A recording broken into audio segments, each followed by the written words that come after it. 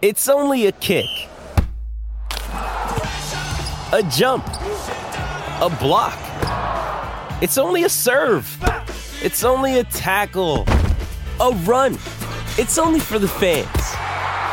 After all, it's only pressure. You got this. Adidas.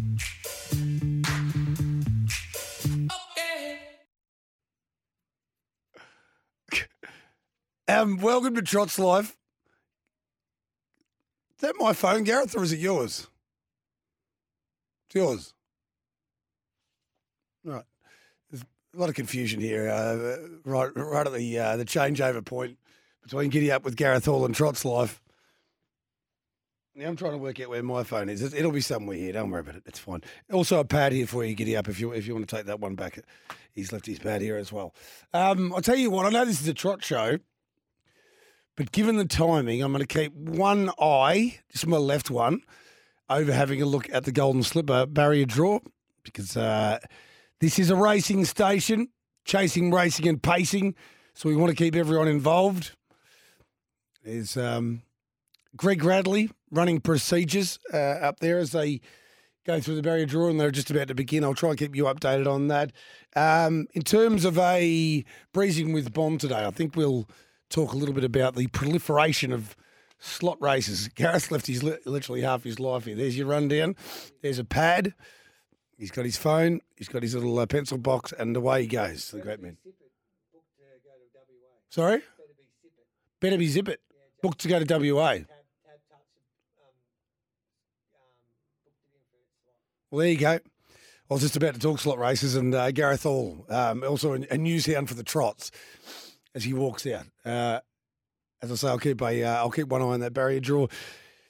I wish WA all the best. Wish Cambridge all the best with the race bike greens. Wish Harness Racing Australia and the team behind the Eureka all the best with the Eureka, which comes up in September, and it should be a belter if everything goes to plan. But I don't get really how it took Harness Racing 73 years to get a slot race going, and now we've got 3, and in about 5 minutes we'll have about 12.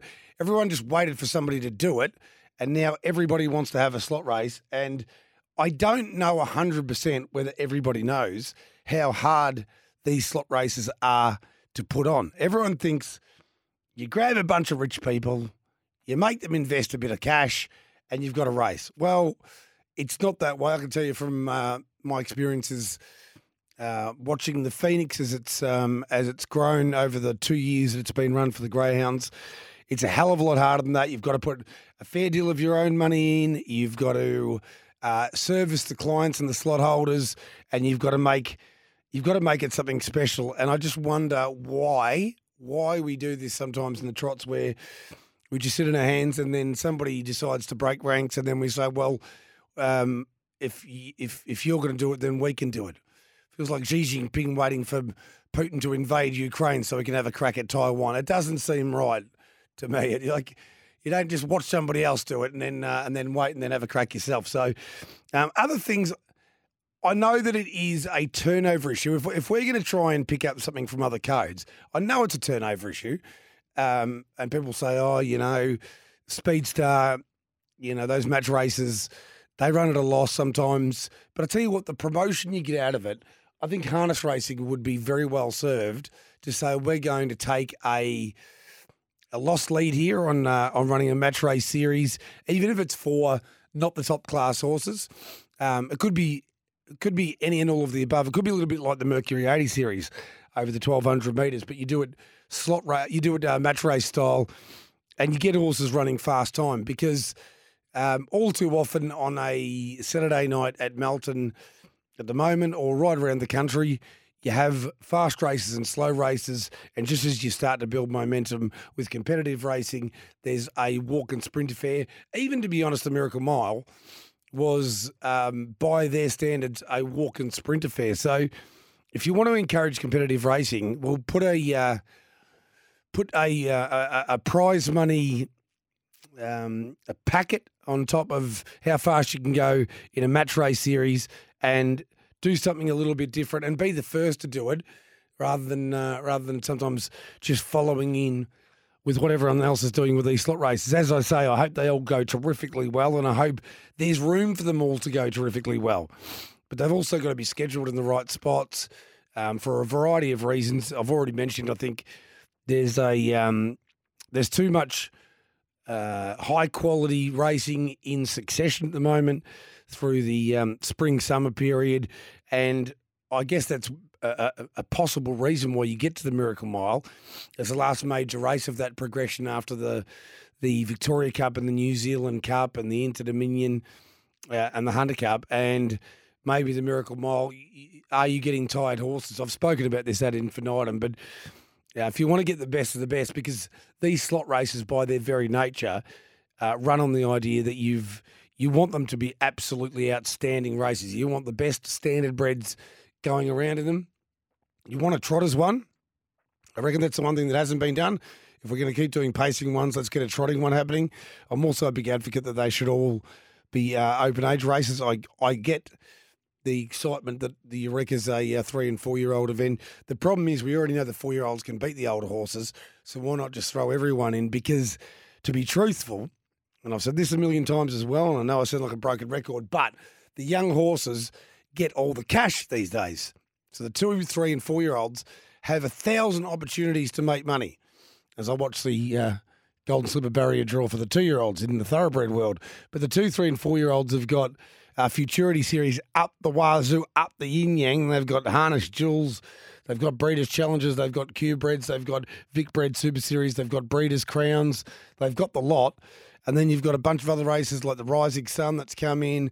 I don't know that we need a slot race going forward that's for the 3 and 4 year olds. They've decided that's what the Eureka's going to be, and that's all well and good, but everything can be changed going forward, and I'd like to see more money for the open class horses, because here's a very simple equation, right?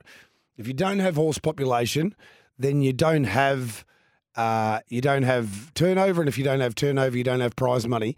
And here's the problem with having all these races on for the younger horses is, why would you bother racing a horse virtually after a certain age if all the money is supposed to be made in those first few years? And they'll say this is a breeding incentive, we keep them going and turn them over, but it's just not how it works. There's not enough of them. And again, even when you're talking about these really good races, a lot of the 2, 3 and 4 year olds aren't good enough to compete in them. So they're right at the top end, usually the top trainers, usually the top owners, usually the top drivers. So this isn't a workable system going forward.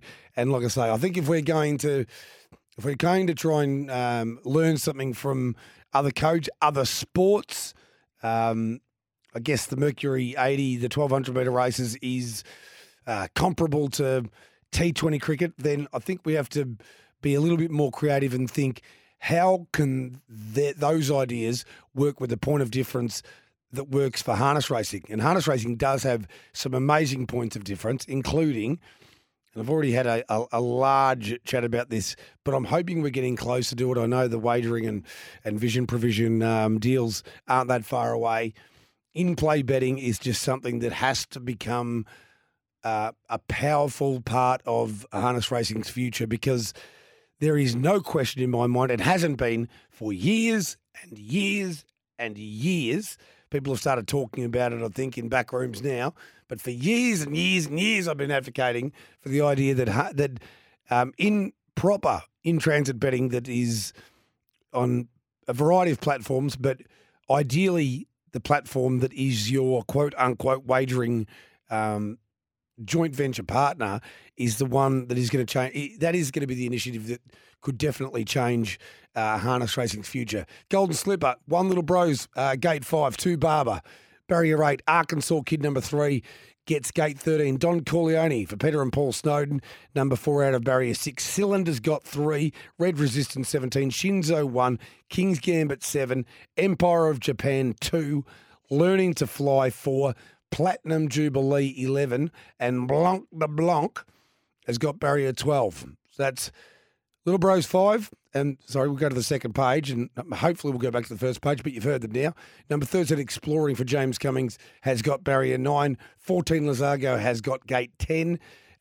Steel City out of 15, and I just missed those bottom two, but we'll repeat them a little bit later on as well. Barrier draw for the Golden Slipper underway. I know it's a trot show, and we'll get back to trots in just a moment. How about we take a break, collect our minds and breaths, and come back with Matty Leopard or Lepard, the big cat, with some tips and also maybe a little bit of chat about what I've been discussing for the first quarter of an hour of the show. Mag me smile. Welcome back to Trots Live. J-Bon with you, and a little bit of a discussion earlier, I think, with Matty Lepard before we get to his tips. Only 4 across the gamut here. 1 at Mildura, a couple at Menangle, and 1 at Albion Park. How are you, my friend Matthew? Hello, Jace. I'm good. Wow, what a weekend. I don't think I've quite had a weekend in horse ownership like I did on the weekend. I had runners in 4 races across the weekend, and I won all 4 races, and I didn't back them all, but if you did multiply the Betfair starting price on all 4, you end up with 64,000 to 1. Whoa! Holy jeez! The highlight was obviously Jimmy Lock winning the J.E. Binskin free for all up at Menangle on Saturday night. But it started with Friday, Mr. Bohannon up at Newcastle, and then Doubtless Bay at Menangle, race 1, and then Jimmy Lock, and then last night at Redcliffe, Fly Cheval at 30 to 1 at Redcliffe. Holy jeez Louise. I reckon you might not have backed that one, but Jimmy Lock has been, I don't know where your favourites lie. I know it's very hard not to go back to the very start of your ownership experience, and those moments are so special, and your time with Can't Refuse and all the rest of it. But in terms of probably, I don't know what you picked him up for, but I don't know if it would have been massive. He was going well, but probably people thought he was limited to a degree. I wonder whether Jimmy Lock's not very close to being the favourite horse you've ever owned. Yeah, he's certainly getting there. He was a pretty cheap buy. He was only 20,000. We bought him off David Aiken, and in Victoria with Akey, he was a metro horse. He'd won a couple of metro races, but he was never going to go on to be a free-for-aller. But I always thought he would be a great Menangle miler because he's got high speed and he loves the short trip and he follows pace well. So when he came up for sale for what I consider to be a pretty cheap price, I snapped him up straight away. And we've had him for nearly 3 years now, and he's I think since we got him, he's somewhere around the 200,000 mark.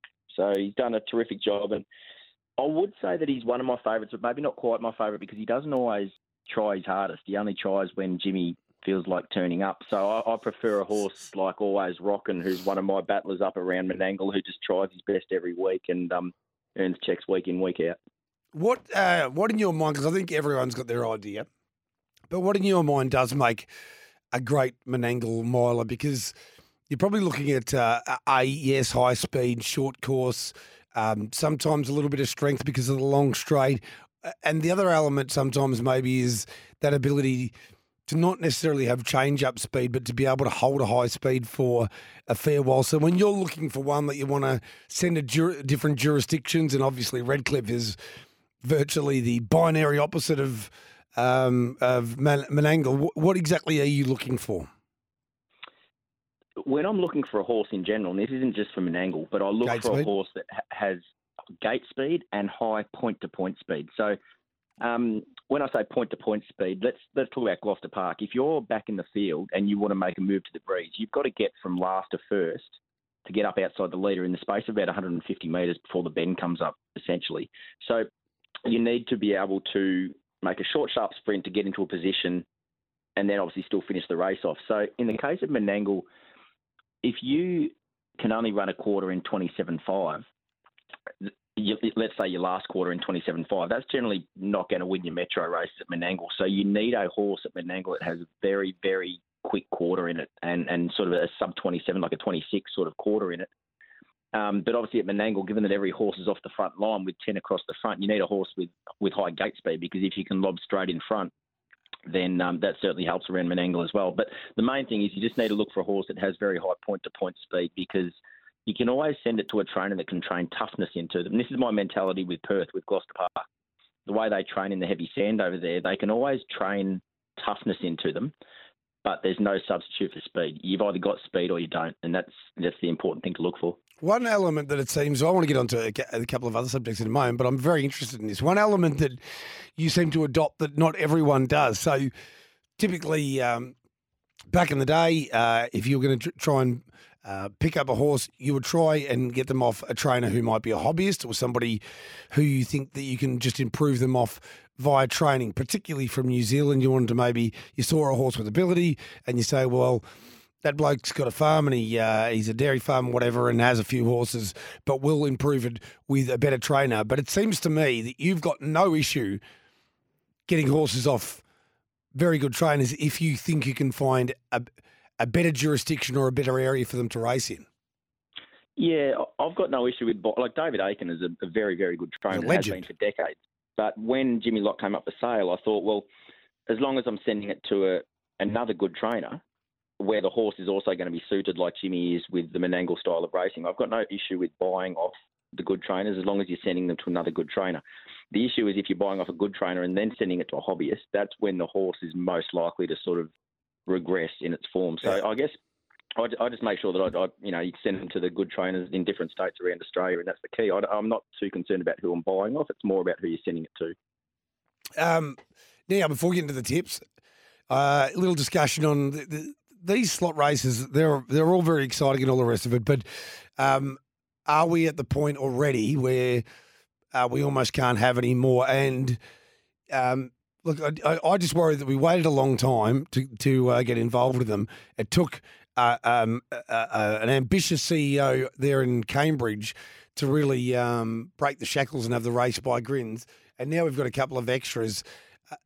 I'm just wondering whether we don't want to proliferate these too far because for a variety of reasons, you're going to eventually, I think if you have like 5 or 6 of them, you're going to cannibalise the proper good races.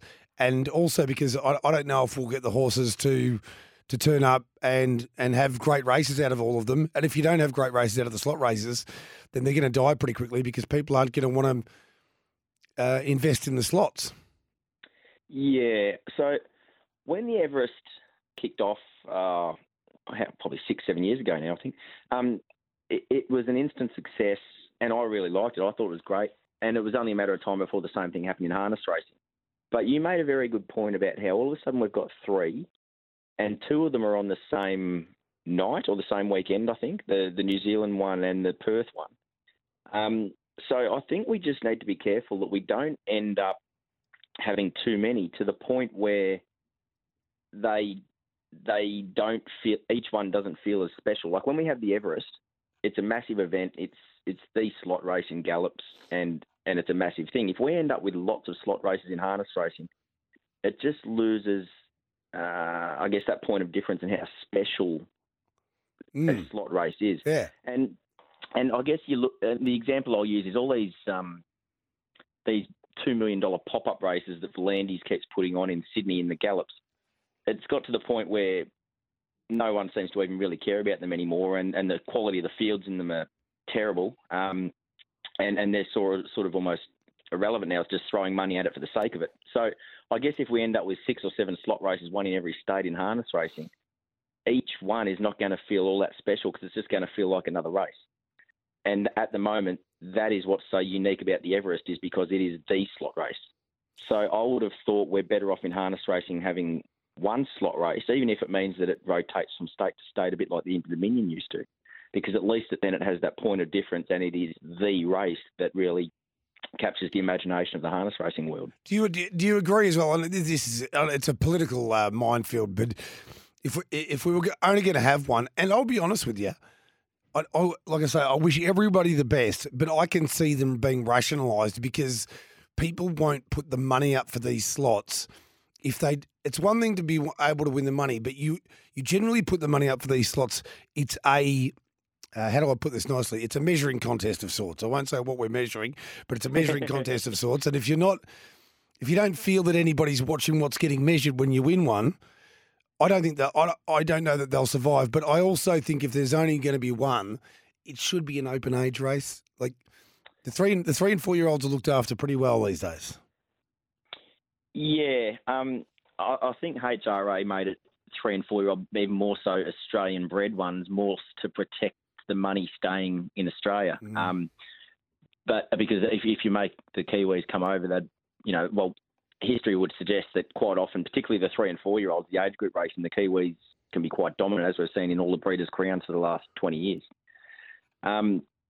So if we were to narrow it down to one slot race, and let's say it did move from state to state like the Inter-Dominion did, then I think it would have to be an open age race. But let's also consider, if we do that with a slot and make it one national slot race, do we run the risk of the Inter-Dominion losing even more relevance than what it's already lost over the last 20 years? Which I would like to think that we don't, because the Inter-Dominion, to me, is still a very special thing, because it's not just the test of the best horse, but the test of the toughest horse across a fortnight of brutal racing, which I think is what the standard bred is all about. That typifies harness racing, because the standard bred is so tough compared to a thoroughbred. So I think it's important that amongst all this we don't lose what the Inter-Dominion is, but at the same time I think we need to hopefully not end up with too many slot races. In an ideal world, end up with one, as you said, open age, and make it travel from state to state so everyone can sort of have a go. The truth is, we'll go to the news in a moment, but the truth is the Inter-Dominion, if it's still going to be around in 20 years, and we all actually know this, they have to at least double the prize money, and new deals have to be written up, because you can't have the most iconic race series going around for less money than a number of other races. It just can't happen. So particularly these days where you're asking, the finer nature of the standard bred, and you're asking them to race multiple times in quick succession, then there's got to be not only the glory and the prestige at the end of the rainbow, but also plenty of money. As we go to the news, we'll come back with the tips from Matty Lepard, but Danny Mullen, Sunday it was, or was it yesterday? It was Sunday, of course. Birchip Cup, Mallee Pacing Cup again. Have you ever been to one, by the way, Matty? I haven't. Generally, that long weekend, I go to Super Saturday at Flemington. Yeah. So I went again on the weekend, and it was a great day there. But it means that I'm generally not feeling fresh enough to make the venture up to Birchip, because if I do go, then I know what's going to happen when I get up there. It's definitely on the bucket list, and it keeps getting bigger and better every year. In fact, they've done it magnificently from the word go. But Danny Mullen, who won the feature trotting race with Imperial Wiz, rightly congratulates the club. Great crowd atmosphere, like a mini Kilmore Cup of days gone by. Check out the crowd lining the fence for cup races. Kudos to the committee. We might see if we can get somebody on a little bit later, Danny, to talk about it. Please recognise the club's efforts. Regards, Danny Mullen, 100%. They are and have done an outstanding job right from the beginning, and it is on my bucket list. Time for the news. We'll come back with the tips around the grounds from the big cat, Matthew Lepard. Women used to love to throw the undergarments up at the Welshman. Probably not. It's not unusual. I think those days might be gone for Tom, unfortunately, but he's got the memories, and that's the main thing. Let's move on to some tips. One at the Sunraysia. Talk me through it, please, Matthew. Before we get to All right. Mildura, can we just talk about something that is happening tonight? And it's called Cheltenham. So I love the this, UK yes. Jump Festival starts tonight. They run 4 times in a week: Tuesday, Wednesday, Thursday, Friday. And for those who know me and follow me on Twitter would know I was actually over there this time last year and went to all 4 days of the festival. If you haven't been, you really need to go. In my opinion, it's the best racing festival I've ever been to. So for those who don't know, Cheltenham is a city about 2 hours northwest of London. It only has about 100,000, so it's about the same size as Bendigo. And they get 80,000 people to each of the 4 days of the festival. Which means the town and the surrounding area is essentially doubling its population across the week. So as you can imagine, all the accommodation is booked out and hard to find. The pubs are all pumping, and it's an amazing experience for anyone who loves racing and jumps racing in particular. So the highlight tonight, race 4 at 2:30 a.m. for those that are still up. The horse called Constitution Hill in the Champion Hurdle. So he's about 4-1 on, so too short to back, but definitely worth a watch. It's the biggest boom I've seen on an up-and-coming jumper over there in probably the last decade, and he's in against the best of the best over there tonight. So if you're still up, worth watching, because he is an absolute freak. So you will still be up, Matty, is what you're telling us? Yeah, I'll probably stay up till his race and then go to bed at 2:30. One of the great experiences you told us when you came back, though, it just must be It just must be absolute. I mean, you think about all the world's great carnivals and probably the brutality of those carnivals for those who are enjoying the races and enjoying the afters. I'd say that this would have to be right up there. Yeah, I haven't been to Royal Ascot yet, but I've talking to a lot of the locals over there last year. It's a very different vibe to Royal Ascot. Jumps racing over there is more like the people's sport as opposed to the sport for the rich and famous, like Royal Ascot and flat racing is. So therefore, people aren't sort of necessarily dressing up to go to Cheltenham. It's sort of just wear your casual, nice clothes, and therefore it's all about the horse. It's all about the atmosphere, rather than all about looking as fancy as you can, and that really adds to the atmosphere, I found.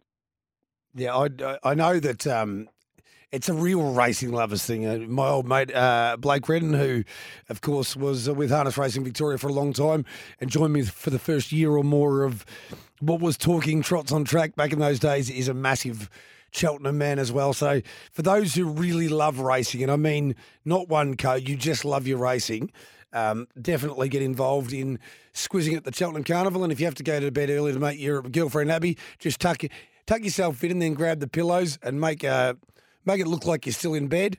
Maybe put something over them to make them feel like they're still cuddled, and duck out and watch it on the TV out in the lounge room. Right, we'll get to the tips now. Mildura Race 8, Rick Riley. This is a good race, the Open Classer. Rick Riley favourite $1.80. Sahara Tiger for Team Sanderson at $2.70. Thoughts here, please, Matthew? Yeah, this is a good race. There's three really good Class 3 for all horses here. So this is probably just nearly the best race we've seen at Mildura since last year's Mildura Carnival, which is 11 months ago. So Rick Riley, Bernie Winkle and Sahara Tiger are the three big guns here, but they're all drawn the back row over the short trip. I'm with Rick Riley. But it's interesting to see Bernie Winkle at odds of $10. I don't think we've seen him go around at double figures at Mildura in a standard free-for-all for a long, long time. But on what we've seen maybe the last month or two, he's not where he was a couple of years ago. His form's just tapered a bit. And being a 10-year-old, I just wonder if he's starting to slow down a bit. And I'm not sure he can win tonight, but I'm with the stablemate Rick Riley. So he draws number 2 on the back row. He follows through United. I think because he draws inside Bernie Winkle and Sahara Tiger, there's a good chance that Jack Law might be able to push through and pop around to the breeze after half a lap, and therefore all of a sudden he's giving himself a sort of 15 or 20 metre advantage on his only 2 dangers. So it's going to be very tactical, but as long as he can pop around to the breeze and maintain that advantage and stay ahead of the other 2, then I'm pretty keen that Jack Law and Rick Riley can get the job done tonight. The horse has ventured up to Mildura 3 times over the years and has won all 3 of them, so he obviously handles the track very well. As we know, Bernie Winkle and Sahara Tiger handle the track very well too, but I just think that draw advantage, if he can keep that advantage on his main 2 rivals, Jack Law and Rick Riley, then I think he can get the job done. So race 8, number 8, Rick Riley is my only bet at Mildura for the night. All right, and we'll be getting Pocahontas Soldier on after 12, so more Mildura tips, and I'll give you Darren Cowles a little bit later as well. But I'll tell you what Team Douglas do just about better than anybody else.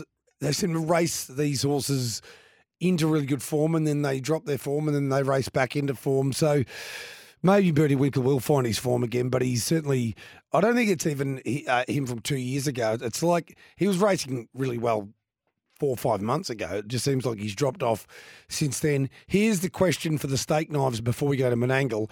He is the winningest horse, as we know, at any track in the country, I think in Australasia. How many races has Bernie Winkle won at Mildura? Matty Lepard. Well, I'm looking at the form guide here, so I know the answer. Oh, jeez. Well, that's cheating. 38 is the right answer. Yeah, 38 out of 77 at the track.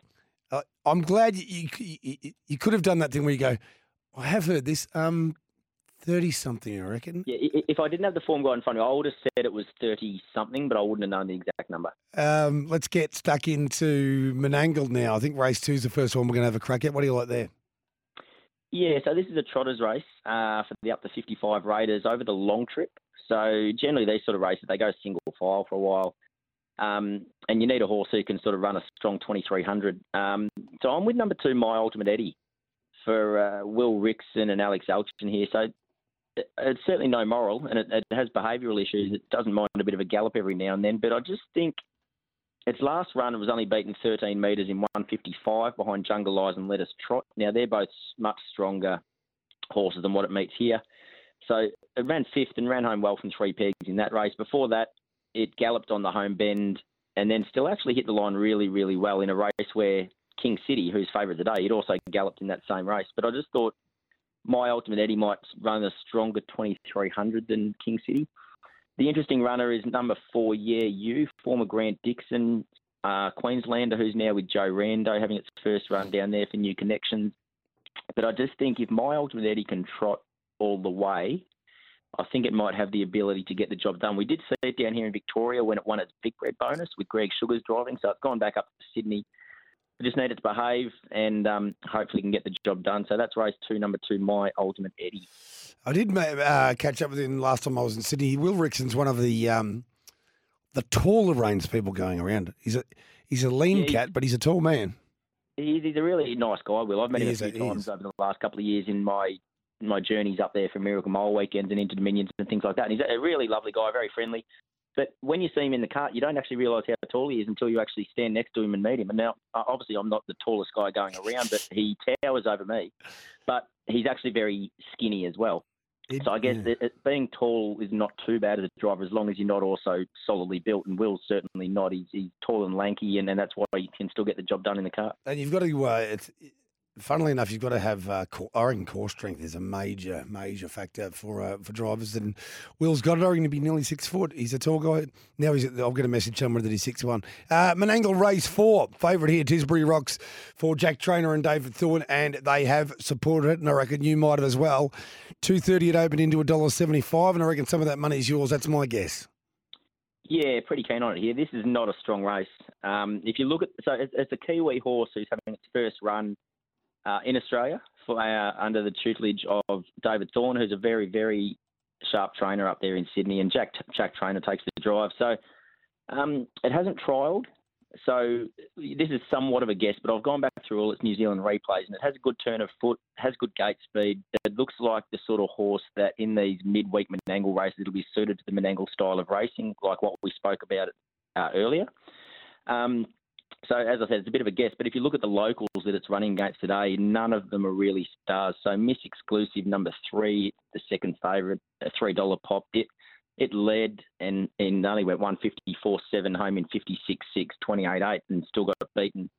So, I would have thought that Tisbury Rocks, if it can't run those sort of times and beat a horse like Miss Exclusive, then it shouldn't be here. So, I'm happy to go with David Thorne and Jack Trainer here. David Thorne, when he produces these ex-Kiwis, generally they get the job done. And the last one we sort of saw come over under his stable from New Zealand was Heaven on High, who's won many races since and went 150 on Menangle on Saturday night. So if Tisbury Rocks can be anywhere near that sort of ability, then he'll be winning this, and happy to be on it. And even at the odds on now, I think it's still not too bad a bet. So that's race 4, number 4, Tisbury Rocks. All right, all roads lead to Tisbury Rocks winning race 4 at Menangle, and we've got one up in the Sunshine State as well. And I'm intrigued by what you've come up with here because it is a funny old market. Mr. McLaren continues to hold the call for Chantal Turpin, 240 out to 270, but there's about 3 they've had to go at here. Classic Major, 440 out of 460 into 360.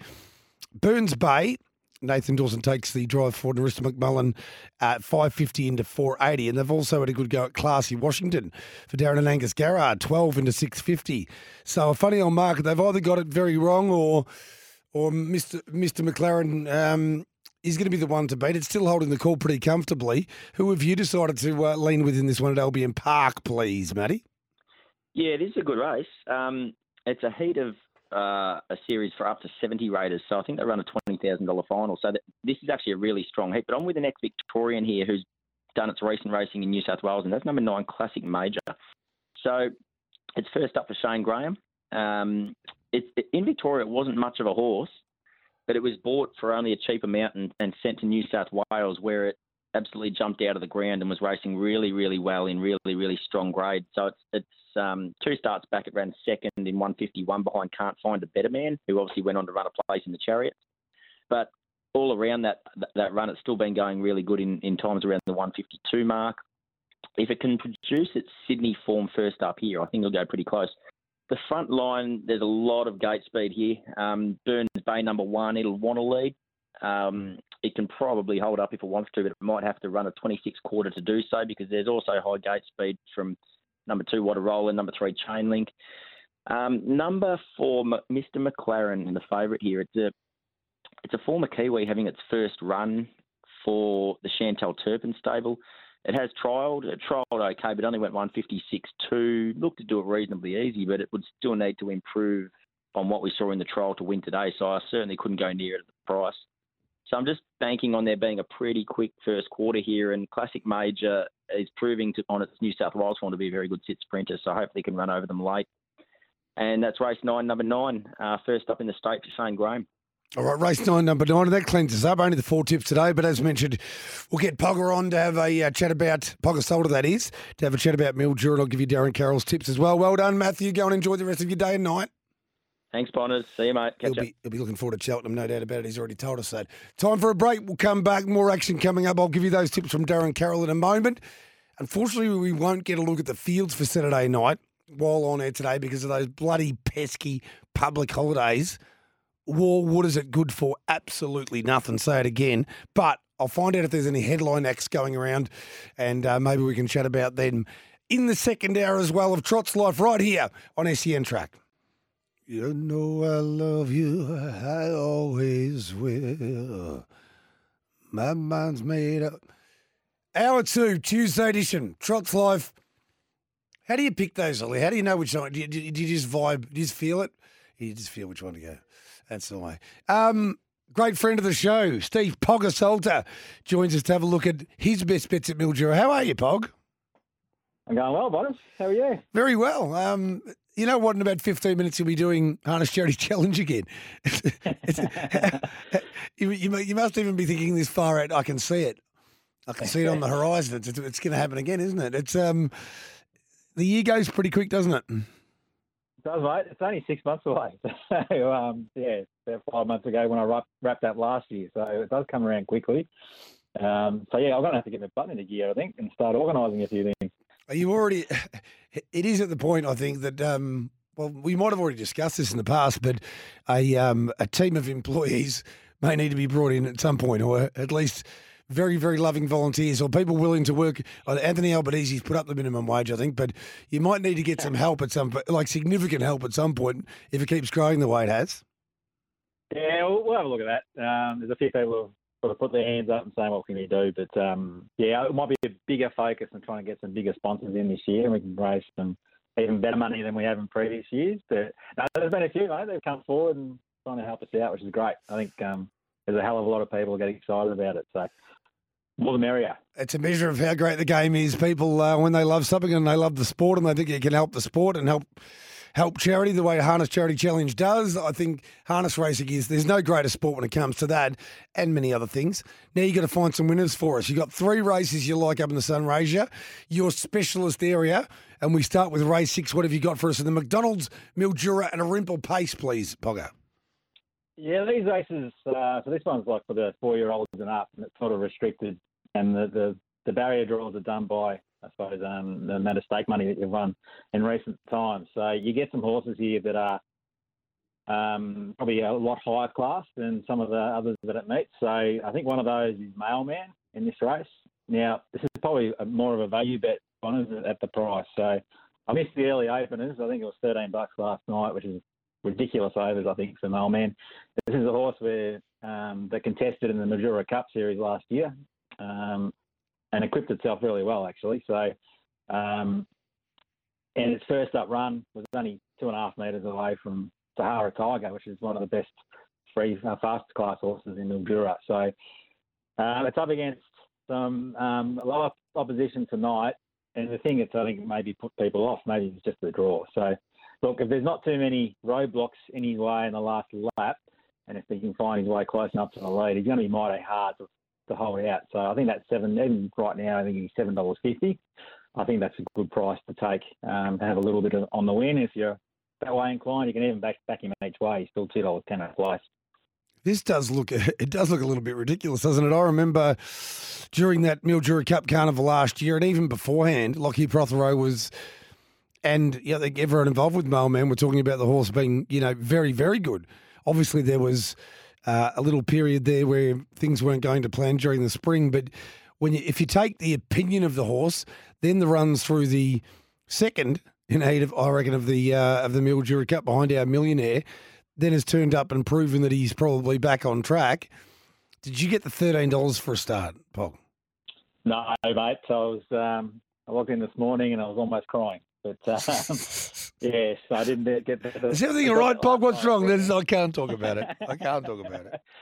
I'm an emotional man, but I was a little angry when I saw that this morning. But as I said, I still think the $7.50 is good enough. That's ridiculous. I think. Again, look, back row draws does funny things to horses around Mildura, especially if you get a slower one in front of you and you have to pull out 4 and 5 wide. So look, there is that risk that he could get stuck behind something that's not going that well in front of him. But I think it's worth the risk at his odds. You would think if you want one driver to take off and get aggressive, I reckon Pecca might be your man, though. Yeah, correct. He might take luck out of the equation, and he's a good enough horse to do that too, Mel, man. I mean, really, he should be beating these. I'm assuming they're targeting the Mildura Cup Carnival again. So, he's the best horse that they've got in their stable, and no doubt they'll be targeting again. So. Yeah, he should be beating these horses if that's the way he's going. Now, will you be making your way up to the carnival this year? Look, plans are in place, mate. I missed Birchip on the weekend for the third year running, I think. I actually went about 4 years ago, and that was one of the best days out you'll ever likely to be, Birchip. So Mildura is one I haven't ticked off. So, yeah, I've got to get there, mate. I definitely have to get there. We are going to catch up with Brad Sharp at some point to talk about the Birchip meeting. I don't know if I'm getting a free pass I think there's indications I'm not getting a free pass to Mildura Cup this year, so I don't know whether I have to take the week off. But it's too good to miss. I've been to too many in a row. I wouldn't like to miss this one. Race 7. The next one, very, very competitive betting market in the Tankard Dental Pace, rating 51 to 58 affair. Give us your thoughts here, please, Pog. Yeah, it's a tricky race, and I've probably decided on one because of the speed map here, and that's Storm Stride. He does jump in class, like he's won up to 51 rater last time from a back row draw, though, and he bet it, I think, $1.20 shop on that night, Son of Zodiac. So, look, he was entitled to not win that race, and he did. So I think he's got enough gate speed. He'll lead. He'll get across the one here and be in front.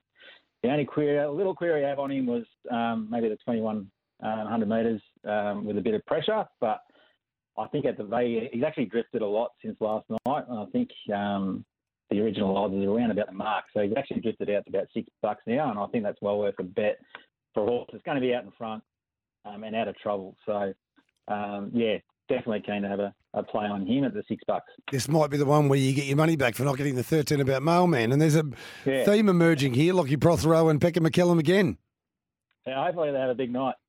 They are actually due. Look, I reckon poor Lockie's had some bad luck in a lot of his races over the last few months. So I think he's due for a bit of change of luck. And this is one of those horses, Storm Stride. He's been racing really well for a couple of months for Lockie, and hopefully he keeps winning.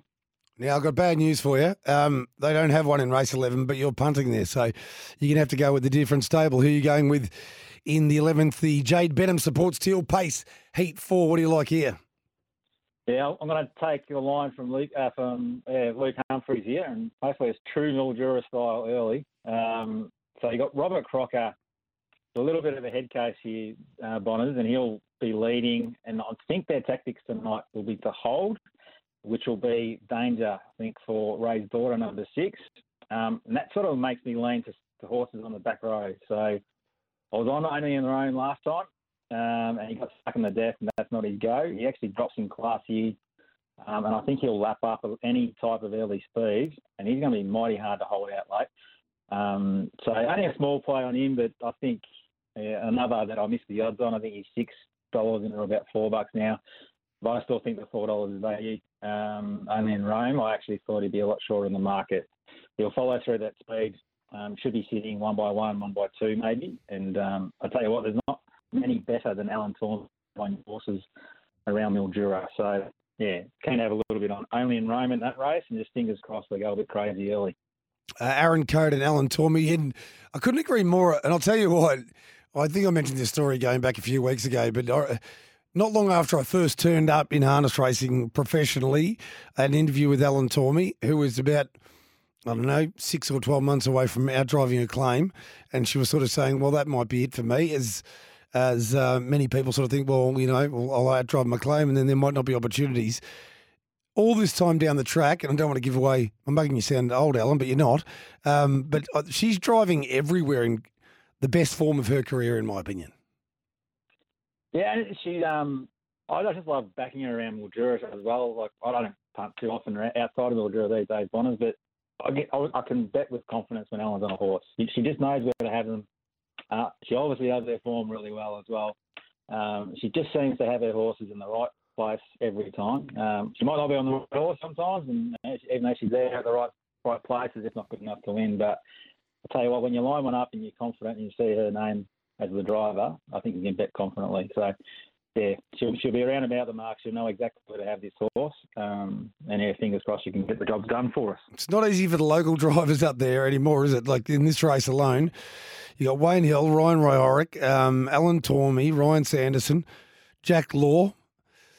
They've encroached, haven't they? They certainly have. There's plenty of outstanding young drivers that are more than happy to make the trip. And I think we've discussed this before, but it is a wonderful breeding ground, I reckon, for them to learn their trade tactically, speed-wise. You learn a lot racing the true Mildura style, don't you? Yeah, it's willing, that's for sure. It's not for the faint-hearted, and especially around those tight turns. They can just fly into that first turn. And you sort of got to hang on, I think, around that first corner. But actually, even now, some of the hobby trainers up there are starting to hand over the drives to these young guns. And they're actually seeing probably a better return because of it. They're getting more winners, some of those hobby trainers up there. And, good to see some of these guys going up there, apply their trade, and then they're getting the confidence out of their driving, and then they can take it elsewhere as well. So it's great. It's actually great for racing in Victoria, but also for Mildura. It just makes it a great product to bet on, if you ask me. But some others that don't have the same opinion as me, Bonners, but they stay away from Mildura. But I love it up there. I think you can follow some of these drivers with confidence and make some good coin. Well, there's a reason why I think for years outside of Melton, Mildura is just about being the second biggest turnover track. It's because people do enjoy the competitive nature of the racing up there, and probably the fact that they know that there's rarely going to be a quarter given. So it's not necessarily always a matter, even though one of your bets tonight is speed map related, it's not always about the map there, is it? It's about reading the race and maybe just finding the best horse. Yeah, sometimes you can get the map right and then you don't expect an aggressive drive from another driver, and then all your plans are thrown out the window, and that happens a lot. But then you have in-play betting, Bonners, as well, so that sort of can save you as well if something does happen out of the norm, and then a horse that maybe you didn't think would be in a position that is, you sort of lay off on and get your money back. But I mean, that's why we love it. It is. It's really competitive racing. It's actually great to watch, even for someone that's just having a little bit on the side. I think it's just really great racing to watch up there, and obviously Lukey gets really excited as well. Adds to the drama. You get me excited when you talk about in-play betting. I might discuss that a little bit more at the end of the show. Good on you, Pod. Great to catch up, and hopefully I'll see you up in Mildura for the Cup Week. Good on you, Bonners. Catch you, mate. Time for a break. When we return, Terry Young to join us, talking about that great win from Gaelic Lad on Saturday night. And can we compare him to Delta Sun? We'll talk to Terry about that when we return. It is Trots Life on SEN Track. Jape, I'm back with you. Tuesday, Trots Life. I'll get back later on to talking about in-transit betting and also the Barry draw for the Golden Slipper, which was conducted at 11 o'clock, given it was straight after Giddy Up with Gareth Hall got off air. But for now, very special guest and a winning trainer on Saturday night with Gaelic Lad, Terry Young on the line. How are you, Terry? Pretty good, Joe. Pretty good. I bet you're better after Saturday night. Yeah, he's been. He's a funny horse, but he don't work. He won't work at home, but he just goes to races and performs. So what's the go? What do you mean? Like he's just as lazy as you like, is he? And I don't. Well, since he started, he's probably beaten 2 horses in track work at Peters. the other day he was working with Peter's 2-year-olds that hadn't even qualified, and he couldn't beat them. This is unbelievable. He's got. He's Yeah. shocking. Like he can't. Like if he runs home in the last half in 11 or something on Peter's track, well, that's pretty good. Like he'll run on his work. Well, I don't work him by himself because all he wants to do is don't want to go and just want a pig route. So he's got to follow something to make him work at all. So I'm trying to work out what kind of issues we're dealing with. Is he just purely lazy? Is he a bit arrogant? Yeah. Or what's the go with him? He's just lazy. Like I hurt my shoulder there just before I sent him to Karen, and they tried everything with him, and we were going to sack him before we even started. And there was trials at our 2 days late after I brought him home, so we run him there, and he didn't go bad. So and then we took him to races, and that's what he's done. he's just a shocker. So you never really know what you're going to get when you go to the races with. Well, but you kind of do, because I'll be honest with you, I've been following him for a fair while, and the horse. Well, when he turns up, he normally does perform. He's got a fair bit of natural ability, Terry. Karen said he's got a lot, but he said, like Saturday night was probably, he put in a bit. But if you have a look at him, he's got his ears forward, looking around. And Karen knows him, like when you go on him, you've got to keep going. And if another horse gets beside him in the race, he seems to find a bit. But at home, you wouldn't take. If he ever goes like at the races like he did at home, he's going to be a long, long way behind him. Is was the plan? I don't know how much you discussed it with Keza, but was the plan on Saturday night to lead and hold the lead? Because I thought maybe he'll lead and take a trail, but it seemed like even though he likes to follow one at home, as you mentioned at the races, just keeping him rolling seemed the way to go. Oh, yeah, well, yeah, I never tell Karen I never tell her anything about about how to drive any of my horses, because, well, she knows. Yeah. But, she hadn't got much voice left when she comes back with him from yelling at him. Keza also gave away, I think, in the post-race interview that he might not be the easiest horse for you to handle without giving away your height. Terry, you're probably not. Yeah. You're probably not a Collingwood 6-footer, and this horse is an absolute monster. Yeah, he's over 17 hands. Jeez. And there were like I got Ross Graham was there because he's never had plugs in with his parents. They're putting the plugs in him and just see what happens. And I had to get Ross Graham to put them in because there's no way I could reach when he puts his head up. Yeah. But he's good around the stable and it, but it's just that he don't work. That's why I race him every week because Kes said, he don't work at home until you know to race him every week. That's his training and his competition all in one. I think Terry is actually going to the races. Yeah, like I'd never. I've probably been a bit of a sook on a lot of the horses. I've never sort of kept backing them up. But Karen said, back him up. I keep saying that he needs a spell. She said, but normal horses would, but he don't. He only tries when he goes to races. You'd have to be worried. I don't know whether he's how good a doer he is, but if you're over 17 hands and you spell him and he decides to have a few feeds, it might take you 5 months to get him back and rolling if he doesn't want to do anything at home, Terry.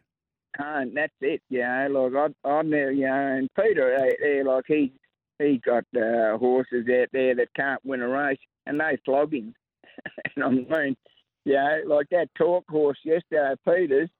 It won in Hamilton, but it's run a lot. It's been a long way back in a lot of races, but it flogs him at the race on the work. It flogs him. Now you've had a very happy knack of being able to get your hands on some nice trotters and do a big job with them. Am I going too far to compare this horse in ability with Delta Sun, or are we talking chalk and cheese still at this point?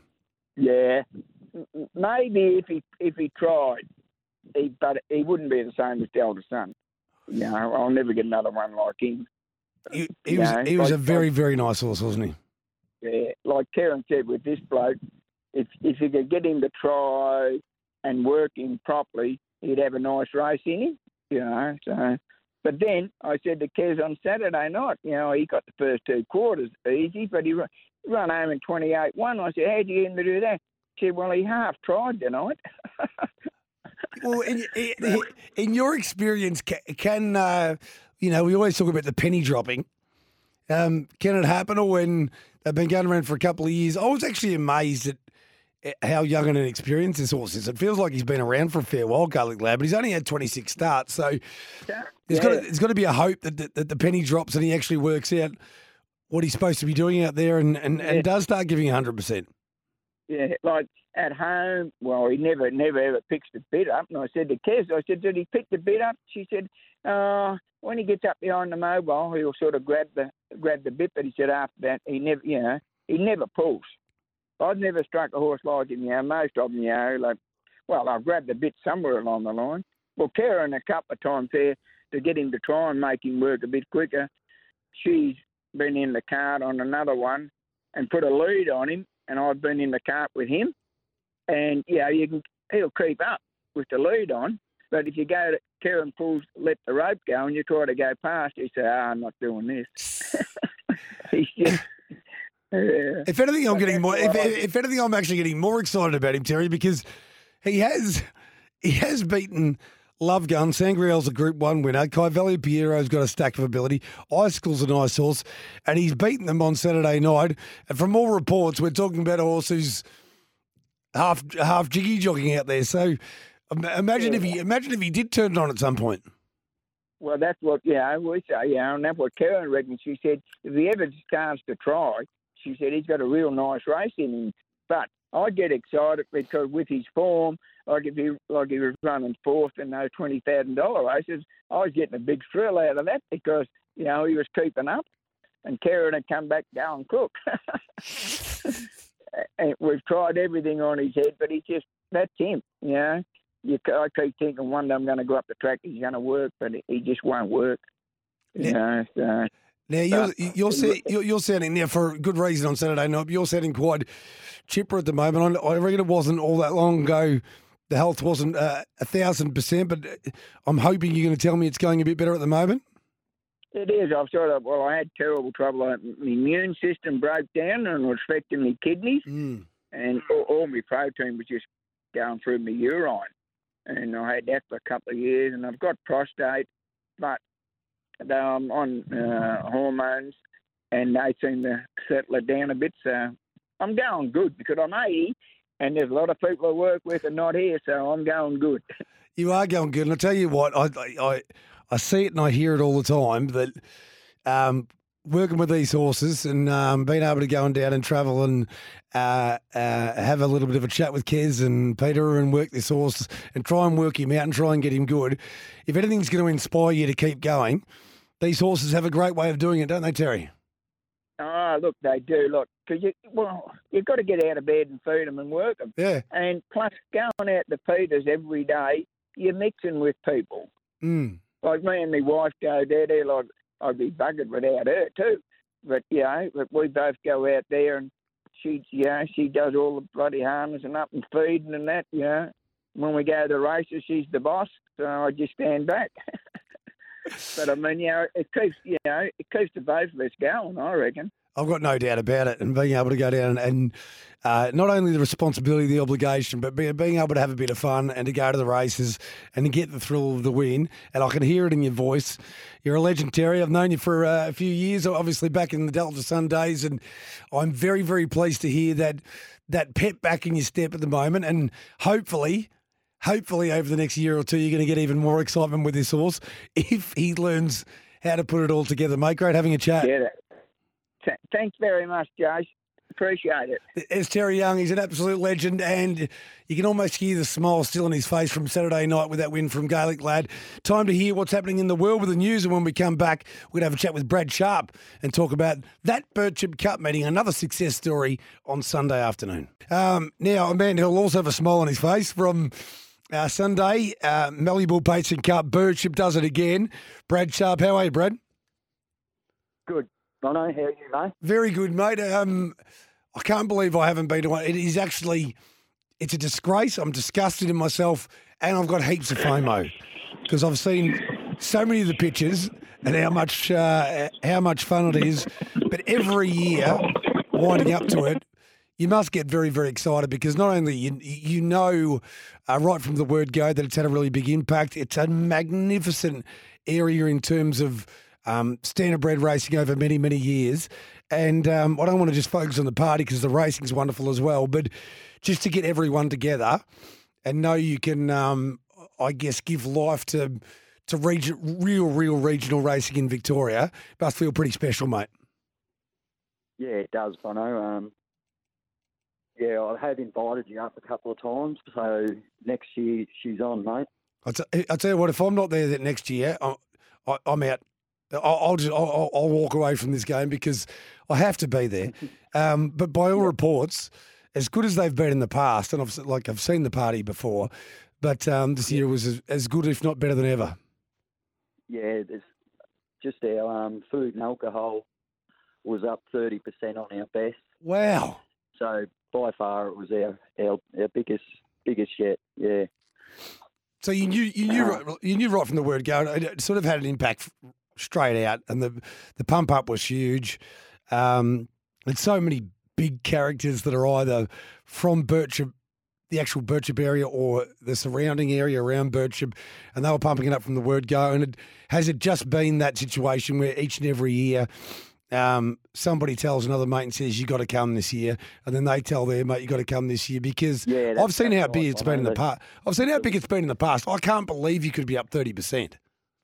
Yeah, no, it's unbelievable. We got the 8 races this year, which helped us a lot. Made the day. We only had 5 last year. 35 horses compared to 66. So the day's a lot longer with the 8 races, and people get there and really, really appreciate what harness racing's all about, you know. And that is what harness racing's all about, isn't it? At the end of the day, we can have the big races at 1,400 metre tracks at Menangle and Miracle Miles and all the rest of it, but harness racing's soul is at places like Birchip and what you had on Sunday. Yeah, that's right. I know, like, some of your best spectacles are Mildura, bloody harness, Bort, Oyen, Birchip, all those little tracks. You're that close to them, you can nearly touch them. So tell me what was the deal here? Because I do know the lack of races last year. Was this a case of actually reaching out, doing something different, reaching out more to the community and saying, the harness racing community, and saying, look, we just want nominations? Or was it also doing a bit of wheeling and dealing with the guys at HRV, Stephen Bell and Paul Oxenford and others, to say, look, we're putting on something pretty magnificent here, and we need as much support as we can to try and get as many races as we can? Yeah, the support from HRV was unbelievable. Last year we had Tim O'Connor do our MC because Brendan Baker was unavailable, and Tim just come for the day this year, but he went straight back to Stephen Bell and them and said, we've got to do something. They're doing everything right on the other side of the fence. It's about time HRV got behind them, and so they upped our cups to 10,000 from 4.5.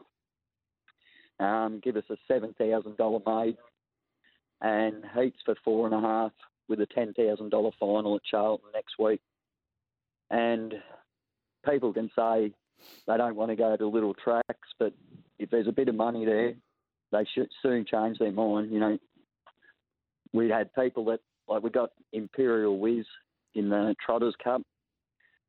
He's going to go back and tell everyone down south, you've got to come to Birchip. We had Aaron Code from Mildura. His horses stayed at our place. He's going to get the word up at Mildura. You've got to be at Birchip next year. So all those things help, and she's just building and building each year. Well, I think the excitement of actually winning a race there as well. I mean, you can win a race anywhere, but, you know, for people, Shane Sanderson's training, you know, top class horses now, but for Shane Forever Justice to win a race there, for the Herbertsons to win a race there, for, you know, like, I think in a way, what you've built there is creating a situation where it kind of means more than a normal race to go to Birchip for their big day and win a race. It does, and they all want to get their hands on our Mallee Bull trophy. They're on a big Mallee Bull on a red gum base, and I actually presented the Sharps Bakery Pacing Cup to the Herbertsons, who have been great supporters of Birchip ever since we got going. And James said to his father, "The owners aren't getting this one, Dad. It's going to our place." Yeah. And Shane Sanderson won the cup last year. And some young blokes in Birchip got together and bought a horse called Ultimate Force. And he won on the day as well. So, yeah, Sanderson had a really good afternoon. And winning the cup last year, he's got the bug. He wants to win it every year. Well, you look at it. You mentioned the rising prize money, and you've already mentioned Imperial Wiz, but the horses who went around in the Mallee Bull Pacing Cup up to $10,000. Oh. There's some really nice horses here, aren't there? So you'll be setting the scene for those proper metropolitan class horses to attack this race in years to come, hopefully. That's what we're aiming for, Bono. To see that the field was 10 times better than we'd ever had in the past, and I think that'll just keep on increasing. The better class of horses will want to come to Birchip and race, you know.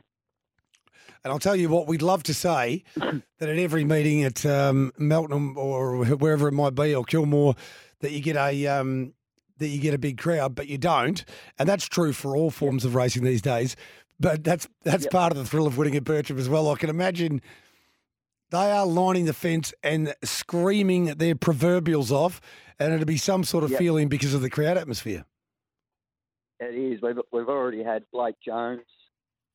He's put his hand up to come if there's any drives for him. Another bloke in Western Australia, he loved to come if he can get a drive. So, yeah, and we put on a couple of local businesses, put on a driver's challenge and a trainer's challenge, which is always keenly contested. So, yeah, it's just a massive day. And you're still enjoying doing it? You'll be doing it you'll be trying to build this for the next 4 or 5 years? Yeah, for sure. Yeah, we've really got something to work with now. We first of all, we had to get back racing, which we were going to Charlton for 10 years and coming home saying, how much longer are we going to do this for? And I think it was Vaughan Lynch got us going originally. Yeah. He was unreal in getting the country tracks back racing. And we just had to put on the show and hopefully hope that HRB would take notice, and they finally are really starting to take notice of us. Now, as I said, I'll definitely be there next year, so you can absolutely count on that, and I'll do anything I can to help the club next year. But you're doing a pretty good job yourself already. Will I see you at Charlton next week? I'm president of the footy club. Yeah. We've actually got a training camp next weekend, but I did promise Joey Thompson on Sunday that I'd get there. So hopefully I'll be there. All right, mate. I look forward to having a beer with you after the last. It's been great chatting. Well done again, brother. Good on you, Bono. Thanks, mate. There's Brad Sharp, secretary there of Birchip, but another, in fact, the most successful Mallee Bull Pacing Cup meeting on Sunday. So well done to everybody involved, and well done to HRV as well for making sure that when people are doing things right and they are putting their agates, cojones on the line and getting the job done, they need to be supported. So well done to all involved. Time for another break. Back for another Bond rant when we return. Welcome back. Trots Life, we're winding up. Only a few minutes to go. Great show. Great to chat with Brad Sharp. Great to chat with Terry Young. Great to chat with Matty Lepard, Pogger Salter, and we appreciate everybody who comes on and has a chat on Trots Live. I know Toby McKinnon was holding down the fort for a long period of time, and the capacity for, and of course Ollie, and the capacity to find the guests and to have them constantly be willing to promote the sport and have a chat, have a yarn, and talk about how great harness racing is. It's a privilege. It's a privilege to be involved in harness racing, and we absolutely love it. Although it's going to be, I've just realised, I try not to think about what's going to happen in the next 10 minutes, let alone tomorrow, let alone the weekend. But it is going to be a busy weekend for the Bombay. Saturday night, City of Melton Plate, backing up straight into the Charlton Cup meeting, which is always an absolute belter. So very much looking forward to that weekend, but it's going to be one hell of a weekend. But gee, the Charlton Club, I can tell you, Birchip obviously do a wonderful job, but that entire region, Joey Thompson and Andrea do an amazing job at Charlton. The atmosphere there is terrific. If you have got nothing on Sunday, if you're anywhere near the region, pop down. It is very much a racing crowd, a harness racing crowd. They get around it. They love it. We'll have the punt off that's been was inaugurated some years ago, and I'll be representing Harness Racing Victoria. So I'm very much looking forward to that. Again, some of the big pros, no doubt, Darren Carroll and Brett will be there, and plenty of others trying to win the competition for a little bit of glory. So massive weekend in harness racing coming up. But just to continue a little rant from earlier about in-transit betting, and I just look forward to seeing where this can possibly go, because and this is what I was explaining earlier and have done in previous Breezings with Bon. Is that the correct? Yeah, Breezings with Bon. The race, 2,240-metre race, goes for 2.5 minutes. So from the time that race starts until the finish, you've got all that time where wagers can be placed if this is promoted properly. Not only that, you can do your speed maps prior to the race starting. Then, if your map is proven correct, you can bet more, you can lay off, you can bet around, you can do whatever you want to do.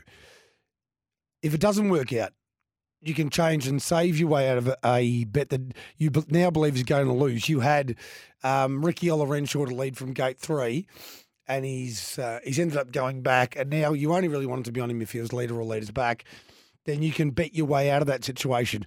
All of this is turnover for 2.5 minutes. And critically, I'll tell you another thing, the absence of long-distance races, well, you don't have to be so frightened of them, because they might actually make the whole situation better because it's a longer time to punt. See, everyone thinks right now that we're looking at a situation. I know Betfair do it. I know Sportsbet do it and a couple of others. But right now the situation we're looking at is you can have a greyhound race which goes for 30 seconds and a harness race that goes for 2.5 minutes. You can bet before them, but not enough people are encouraged to bet during the race. Now, greyhound racing has a massive advantage there on harness racing, but that advantage is nullified to a great degree because you can't bet in play on a greyhound race. It's too fast. You can for a long period of time on a harness race. And I just love to see this explored to the level where whoever we deal with in the wagering deal as a joint venture partner going forward, that we sort of look at that and go, this is a real potential game changer for us. As I'm getting photos taken by Ollie, who loves to put a filter on me now because he's 6 years old. He shouldn't even be working here. He's only 6 years old. Yes, so this could be a potential game changer for us, and I just love to see it happen. But, I mean, there are so many things. Harness racing is going relatively well, but you've got to keep moving forward because we are now emerging out of that pandemic spike. I think all racing is moving out of that pandemic spike where we were making hay while the sun shone, but it was always going to be impossible to maintain that level because people now, paradox of choice, they're moving around, watching other sports, watching other things. Right now, as we head into the next Saturday night meeting, everyone's going to be watching the footy. Everyone's talking about footy already. And so you've got to find a way to keep the fans that you've got, broaden the church where you can, but give them an opportunity to actually invest and feel as though they've got some agency over their investments and hopefully stick with us and provide the lifeblood, which is turnover for the sport, to have prize money so that we can keep people in the game, so we can keep people a hell of a lot happier than they are, because it is very, very, very hard to subsist in the racing world unless you're right at the top of the tree. It's enough for a rant. I've had 2 of them today. Time for our final break. When we come back, we'll wind this puppy up.